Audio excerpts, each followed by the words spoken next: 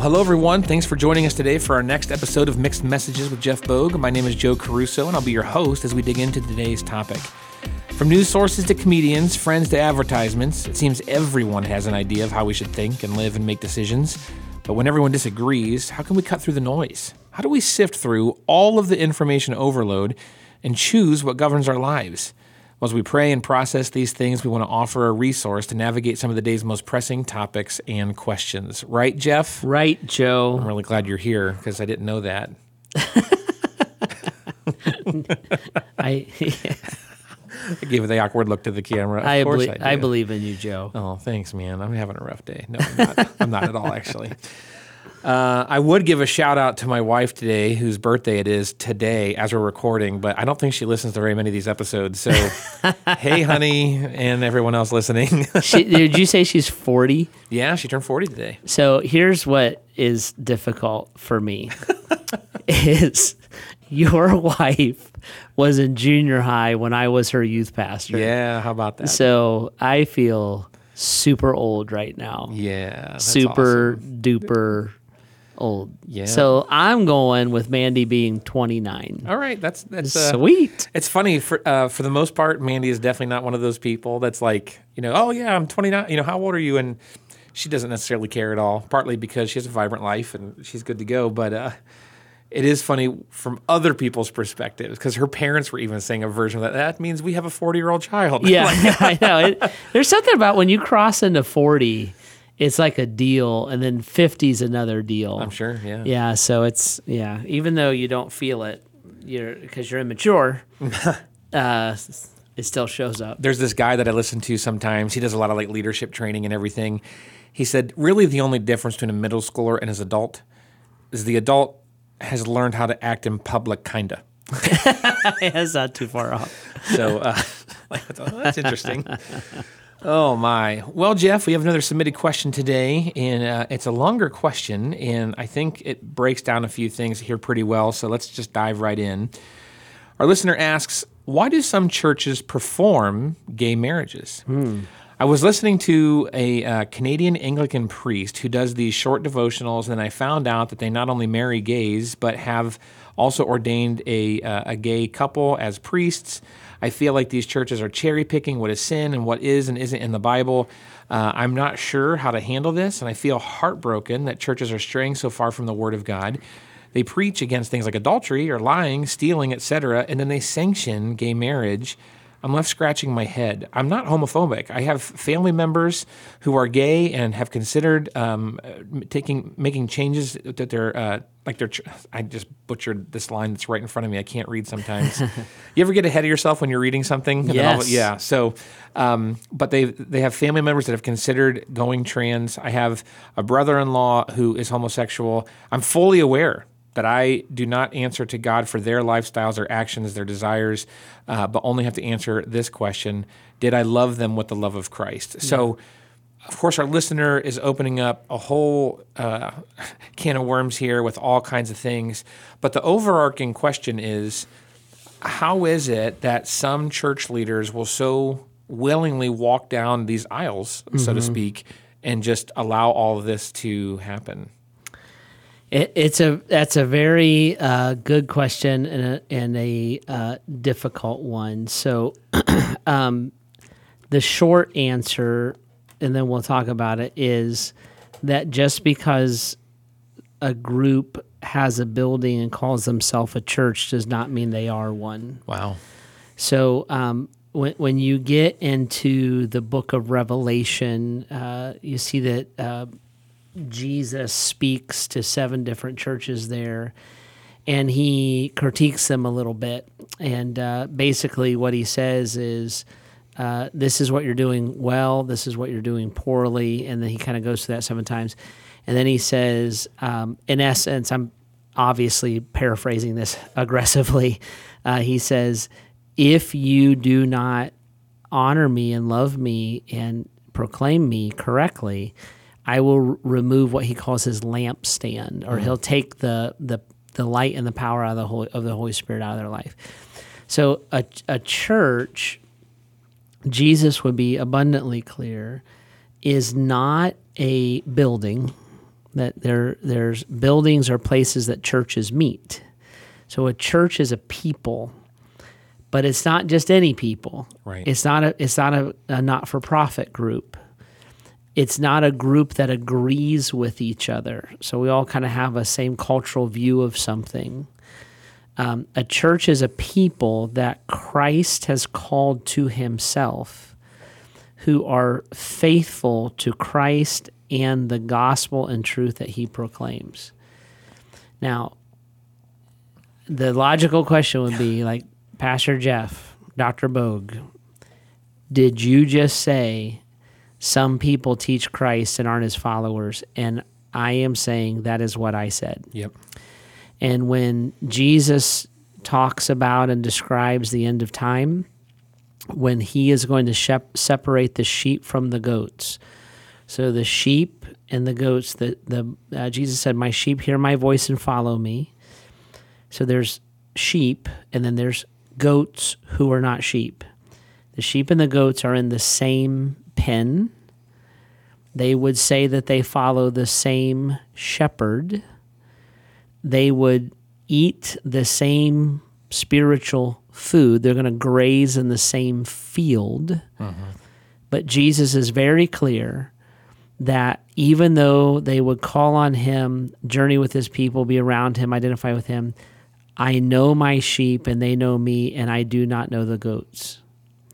They even, in that passage of scripture, they even do the same activities. Mm-hmm. They do social good, and they are generous in ways. But their hearts, the difference is the heart of the sheep are yielded to Christ. The heart of the goats would have Christ-like improving their life. And so it's Jesus who says, many on that day will say, Lord, Lord. And he says, I will look at you and say, I do not know you. Yeah. Depart from me. And tragically, that is in churches, and churches with a cross. This isn't just like Islam and Christianity, Buddhism, Christianity.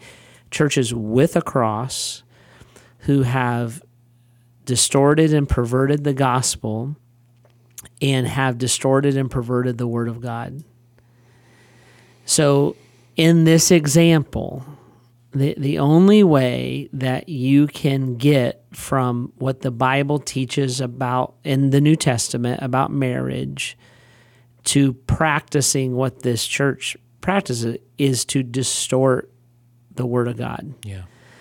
The only way that you can look and say this sin is the relevant sin and this one nobody cares about is distort the word of God. Now, let me say this. This is nothing new. Just change the topic. Sure. So let's talk about slavery. Mm-hmm. How in the world can, in the name of Jesus, human beings own another human being and say it's the will of God? Yeah, you can't. Because they're going to look at God's word and they're going to say, well, slaves, submit to your master. They're going to distort and pervert the word of God. How in the world, when the Bible says, the old King James would say jot or tittle, that like not one thing should be removed from this book, how in the world do you come up with a whole nother book of the Bible called, or our book called Mormonism, the Book of Mormon, and say this one has the key to now? We're Jesus' saints. We're going to sing the same songs. How do you do that? It's only by distorting and perverting the word of God. So this is something that's constant and consistent. It's not new. The remedy for this is that there are also churches, what the Bible often refers to as a remnant, who are faithful to God's word. So what's fascinating about the church is the church tends to correct itself. So it's believers not distorting and perverting the word of God that advocated for abolitionism against slavery. Does that make sense? Yep. So you would go back to the Bible, teach it correctly, let it say what it plainly says, and you would bring correction to that. Sometimes society will agree with that, like in the case of like a slavery. Other times they will not. But our fidelity is to the gospel of Jesus Christ, first and foremost, and the Word of God. That also means we love. That means we endure. That doesn't just mean we yell back and forth and we're right and you're wrong. It means we do things with gentleness and respect. That's the way the Bible teaches it. But it does mean we do not move, we do not apologize, and we do not change because the culture is demanding that we change. And that's what you're seeing like here with gay marriage and things like that. That's a cultural demand that has never been demanded before in the history of the church. So it's a cultural demand that the church is acquiescing to, and that's where that comes from. The other part of this is many quote-unquote churches concern themselves with the acceptance and the approval of their membership. And so as the membership changes and wants something new, the pastors will change. So the sheep, in Jesus' metaphor, the sheep are leading the shepherds. Sure. And I can tell you from experience, it's not easy being a shepherd that has to stand against sheep sometimes. But that's the calling of the shepherds and the elders. So it's that kind of stuff is how you wind up in these places. Yeah, that makes sense. It's not that the shepherd doesn't interact with or even react to the sheep's needs. It's that the sheep don't lead the shepherd. Right. And so that's an important thing. Matthew 7 was the passage you're referring to where Jesus says, "Not everyone who says to me, 'Lord, Lord,' will enter the kingdom of heaven, but only those that do the will of my Father who's in heaven. Many to me on that day will say, 'Lord, Lord, didn't we prophesy in your name, or in your name drive out demons, or in your name perform many miracles?' I'll tell them plainly, I never knew you. Away from me, evildoers." And what he's really getting at here is like, just because you invoke my nomenclature doesn't mean that suddenly it's my will. Yeah. Like the whole point of the church are those that are following Jesus. In Matthew 16, Jesus says, "I will build my church," which means if he's not initiating it, if it's not something that he wants done, then it's not the church. That's right. And I think what you just said there about following Jesus is the thing. Having Jesus say what I need him to say is not following him. I sometimes I'll say the number one sign for me of a true disciple or spiritual maturity is you stop arguing with the Bible. Instead of saying it doesn't really say that, or if we reinvent, we suddenly want God to be fine with something, so we're going to out of the blue discover something that's the most studied and critiqued book in the planet, in the history of the planet. Suddenly you figured out that it says exactly what you want it to say. I'm like, oh, be careful. Yeah. Be so careful. Where the Bible is often very plain spoken, and my job, so to say, as a Christ follower, is to conform my life to God's truth, not get God to agree with my life. And this honestly, Joe, this is not just sexual identity stuff. Sure. This is the prosperity gospel. It's everything, yeah. This is politics. And then this can show up in marriage. Yeah. It can show up in parenting. It can show up in any self-righteous act where I want you to be wrong, so I put God on my side. Yep. Instead of letting the higher truth or the clearer truth of Scripture, me proving my wife wrong with a Bible verse, when I do that, or if I do that, I have truncated or cut out the higher truth of loving and yielding to my wife.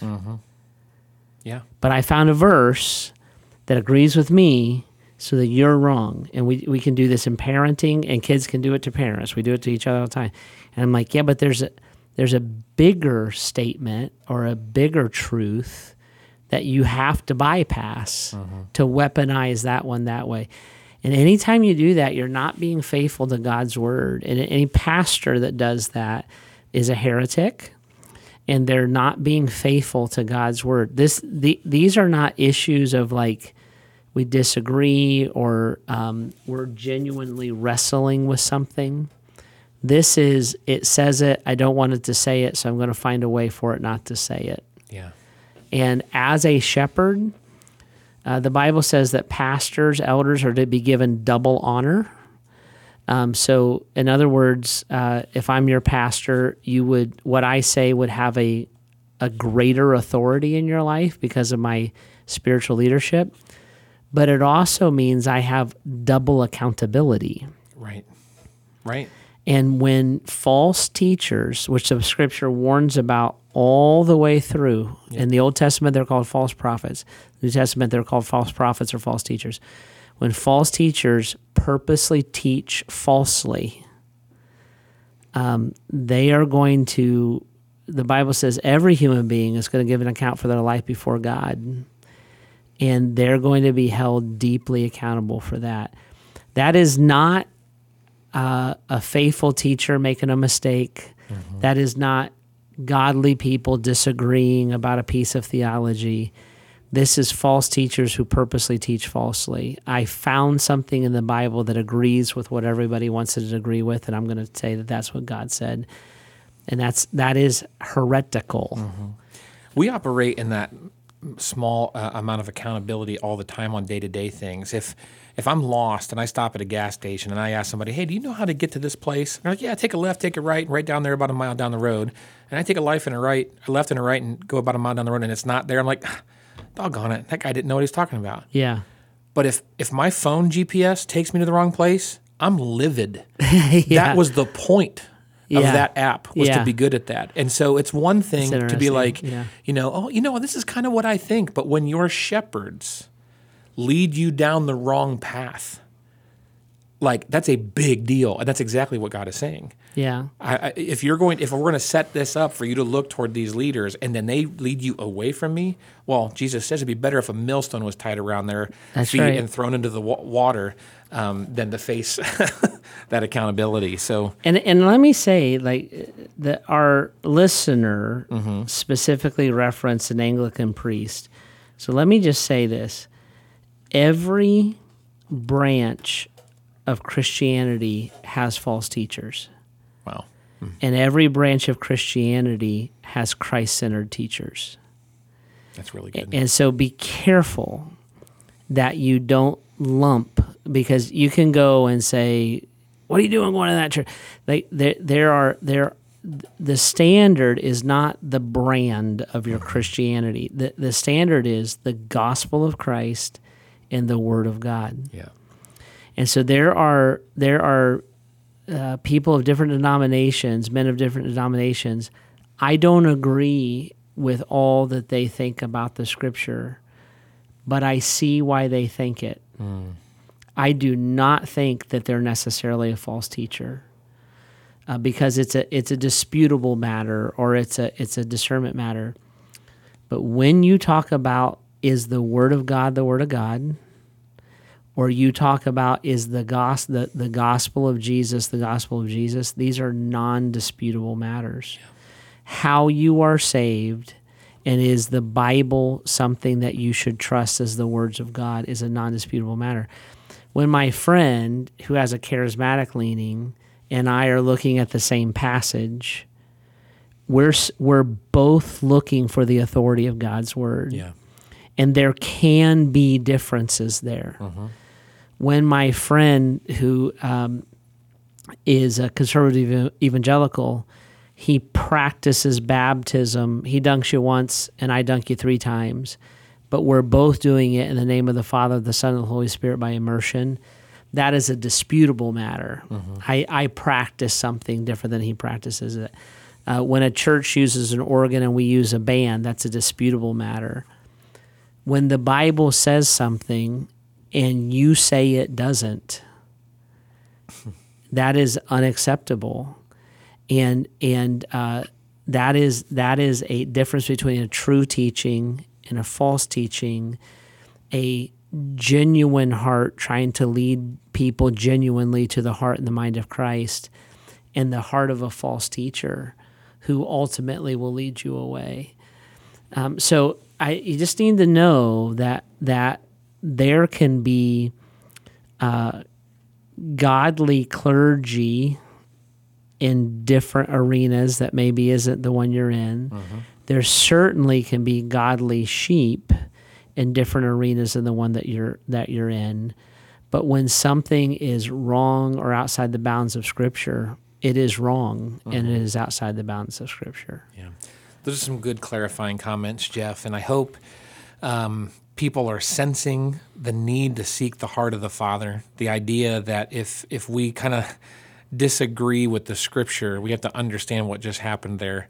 Are we the one to say this is what God says, or is the Word of God the one that says what God says? Who are you, oh man? Yeah. The clay does not say to the potter. Yep. Yeah. And so doesn't mean we have to, how did you say it earlier?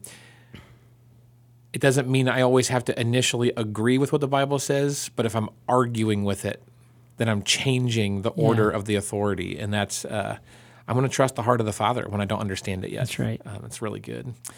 Well, if you have any questions that you'd like us to engage here on the podcast, you can always do that at bath.gracechurches.org/mixedmessages. And if we can help you take any unique next steps or point you in any direction of resources, reach out, let us know. We'd love to help. If you like what you're hearing and you want to hear more of it, make sure you subscribe, follow, rate, and review our podcast. And if you're looking for a community of people seeking after Jesus, feel free to join us here in person here at Grace, or find us online. Thank you so much for jumping in with us today as we continue to seek God's voice through all the mixed messages around us. We'll see you next time.